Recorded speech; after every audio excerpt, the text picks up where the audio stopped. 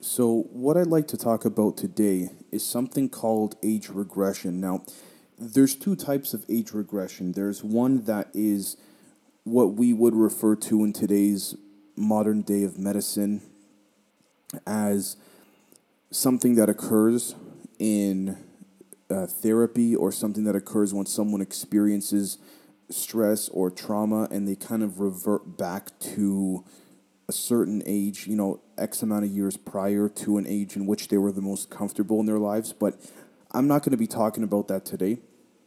What I'm going to be talking about is a different type of age regression, something that, if proven to be true in time, would be something that would be far more advanced than the current age regression methods that we have in today's day and age. So, first off, imagine being taken from your bed, abducted in the middle of the night, and transported to a facility where you're forced to sign a contract for employment that takes you off planet.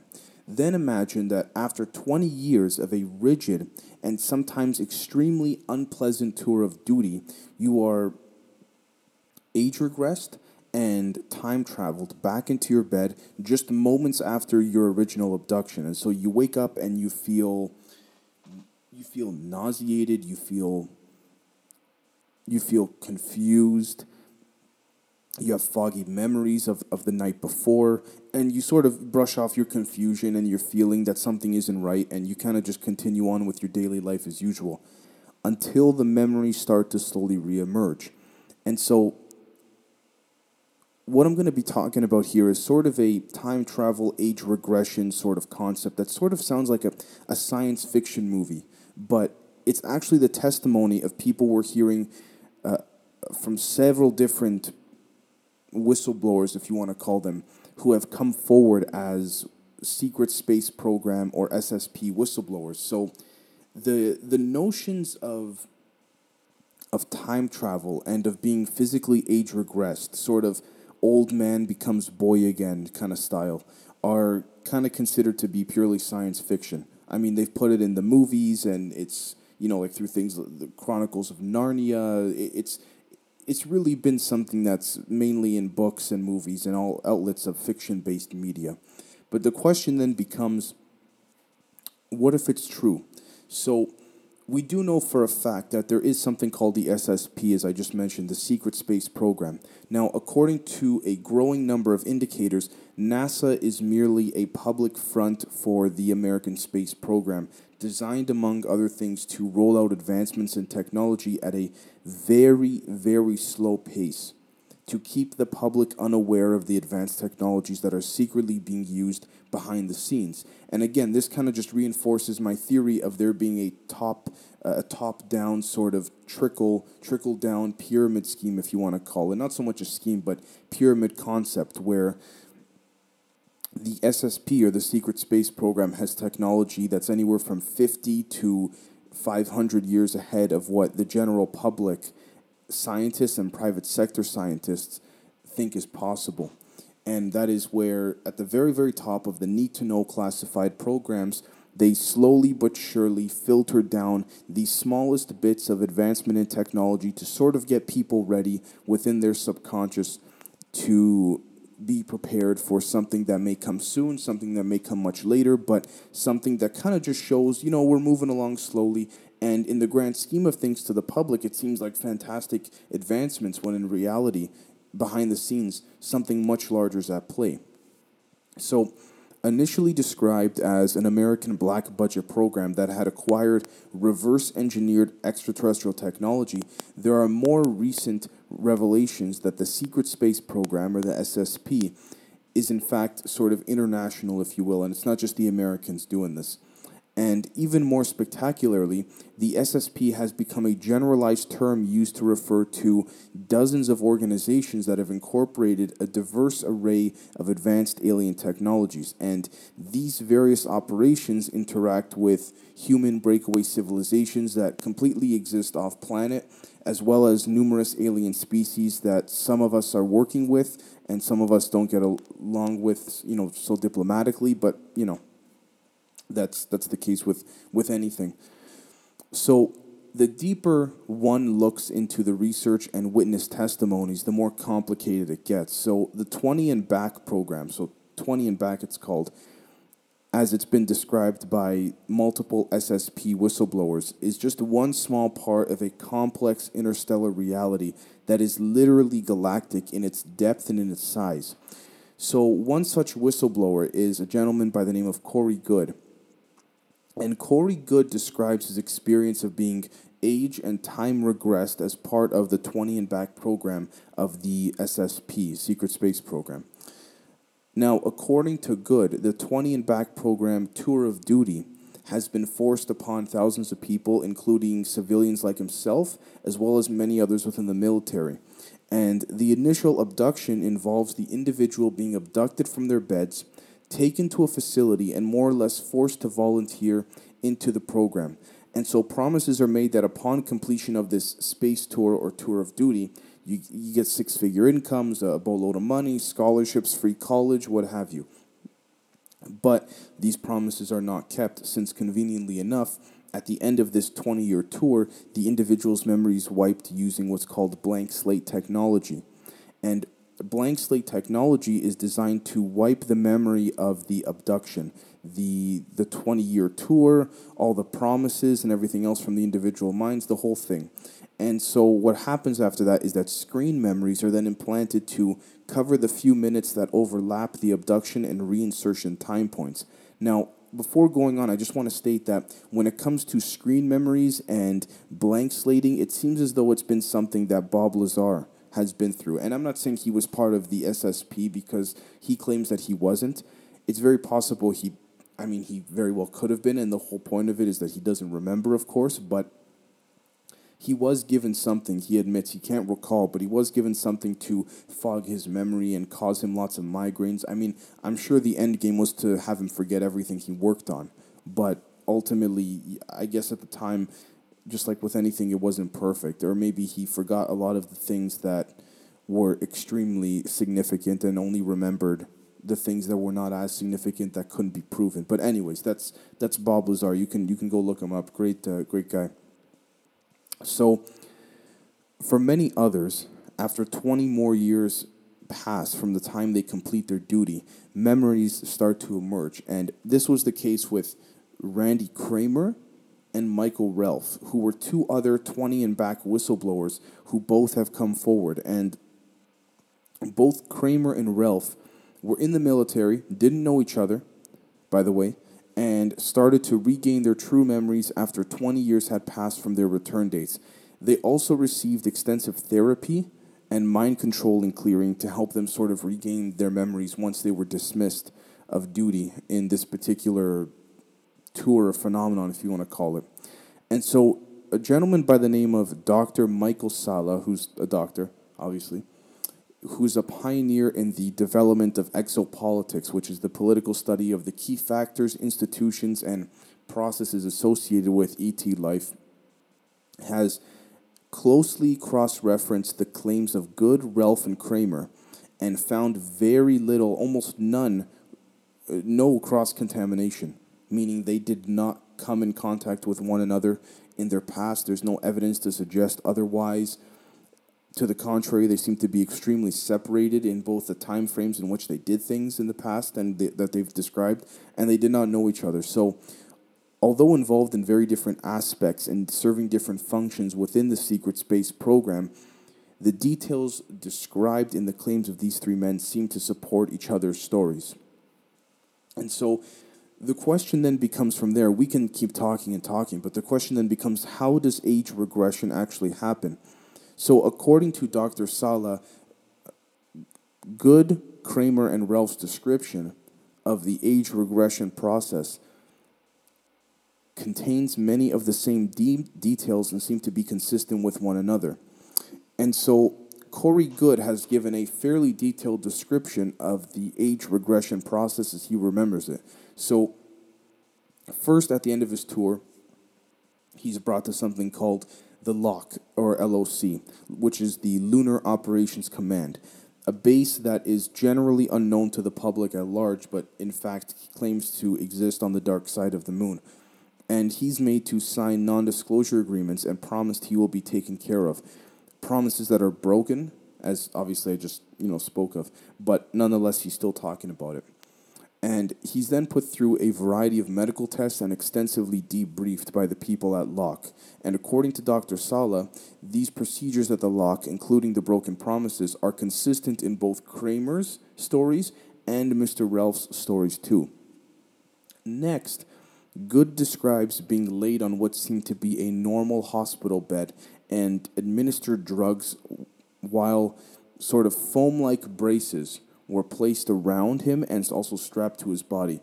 And he's told he's being put into a coma for 2 weeks and that it is important that he doesn't move. And he's aware that more pharmaceuticals are given to him and ultimately he loses consciousness. And so when he's awake, when he wakes up, he's actually 20 years younger and is no longer in the same environment. In fact, he's fairly certain that he's been time regressed, not just age regressed, but time regressed while asleep.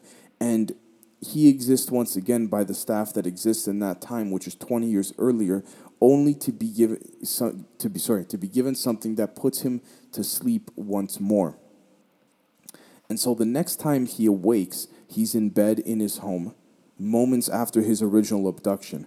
He feels groggy and confused, and he doesn't remember any of the events of his abduction, or his tour, or his reinsertion. And so a few weeks later, what happens is he claims that memories started to reemerge that conflicted with the implanted blank slating and screen memories, if you will. And so, for instance, Corey describes that he has a memory walking into his house through the front door and getting into bed, but he also has a memory of walking through a portal directly into his room and then getting into bed. So, amazingly, it's probably the portal that may in fact be the legitimate memory and the walking through the front door that is the fake one. And so, as it turns out, it may not be as far-fetched as it sounds. I mean, there's definitely a base on the moon, guaranteed, and it's something that, I mean, just look at the original, the post-lunar landing press conference with Neil Armstrong and Buzz Aldrin and those gentlemen there. It's like they saw something creepy. So it seems as though that we're not the only ones on the dark side of the moon, but that's for another episode. Anyways, so even though the stories of Good, Kramer, and Ralph all support one another and coincide with one another, there is no hard evidence per se. However, a fourth whistleblower by the name of William Tompkins has emerged who has provided documentation to support his claims of participation in a variety of U.S. Navy and aerospace corporate projects related to the Secret Space Program, or the SSP. And the documents are provided in his book, which is called Selected by Extraterrestrials. But he's also privately disclosed to Dr. Sala that these corporations were involved in age regression technology. And so he disclosed to Dr. Sala privately that while working at TRW, which is a massive conglomerate corporation, from 1967 to 1971, TRW began to develop age regression technology acquired from extraterrestrial sources in correspondence with the United States federal government, but within the black budget, though. Now, according to Tompkins, TRW is currently involved with building carriers and battle groups that are used by the Secret Space Program. And TRW was taken over by Northrop Grumman in 2002, who, according to their webpage, bring world-class capabilities in system design and air vehicle design and develop technologies for applications from underseas to outer space and cyberspace. And so in 2013, which was not long ago, about 7 years back, Northrop Grumman was awarded a government contract for biodefense response capability. And handling biodefense would require the knowledge of biological systems and necessitate biological research. And so the field of biological research is the specialty of the Salk Institute, SALK or Salk if you want to call it, which is another heavyweight in emerging technology corporations. And so in December of 2016, Salk announced it has successfully age regressed a live mouse as well as human cells in vitro. You can look this up. This part of the episode here is completely fact based and studied on. And so a study author by the name of Alejandro Ocampo states that, in theory, reprogramming epigenetics should work on mice and people at any age, doesn't matter what age they are, adding that even cells from human centenarians could eventually be rejuvenated. And so he and senior study author Belmont say they think they can improve the efficiency and results of the technique with more research, and they can undo the epigenetic changes responsible for aging by using easier to handle chemicals, hopefully moving toward rather the possibility of treatment for people.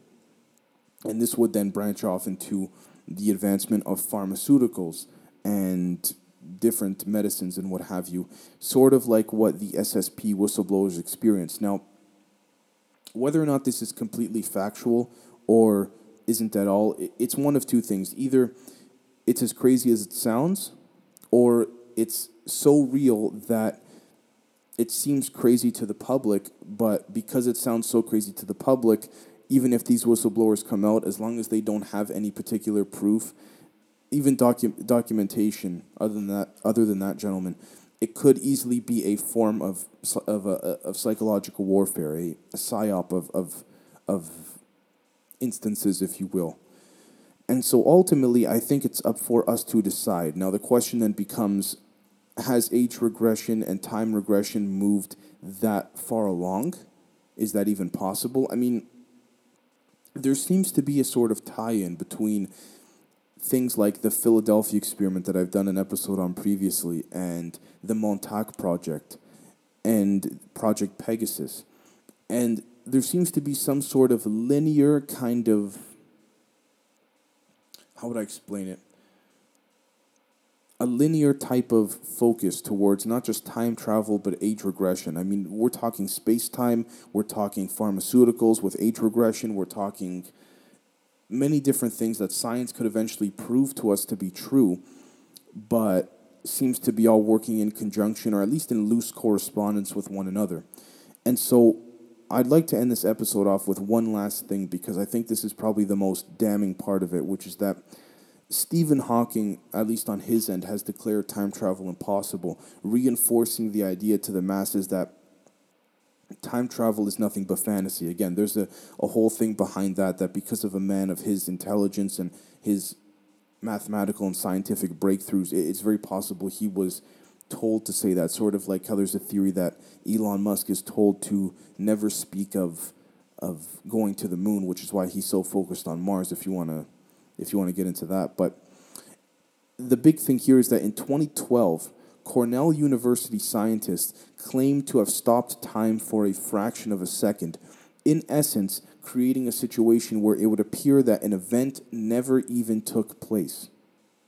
And so in 2014, going off of the 2012 experiment, physicists at the University of Queensland in Australia conducted a study using closed time loops that enabled single particles of light, so photons, to pass through a wormhole and interact with their older selves. So perhaps if that sort of 50 to 100 to 500 years ahead estimation is true, with technological advancements that the Black Budget Project is working on, time travel may not be so unreachable after all. Again, I'm here to kind of bring everything into I'm here to sort of package everything together. And it's up to you guys to decide whether or not you think this is true or not. You can look up the documentation for yourself of the fourth whistleblower. Aside from that, it comes down to one thing. Are you going to believe this because you want to, or do you think that it's actually plausible that through the advancement of science, age regression may in fact be possible? Because there's so many things that go right under our noses that we are not aware of. And so ultimately, it seems like we're living in a world where science fiction is rapidly becoming reality. And so things that we thought were science fiction even 30, 40 years ago are now things that we use in our everyday lives, like touch screens and things like that. And so it comes down to one thing. How is it or why is it that all of a sudden throughout human evolution, technology was so slow in advancing, then all of a sudden in the last 50, just in the last 50, 60 years, it suddenly picked up the pace. I mean, you can attribute that to human intellectual, of course, absolutely. But at the end of the day, what got that started? What kick-started that? Did someone just wake up in the morning and say, oh, did it, you know?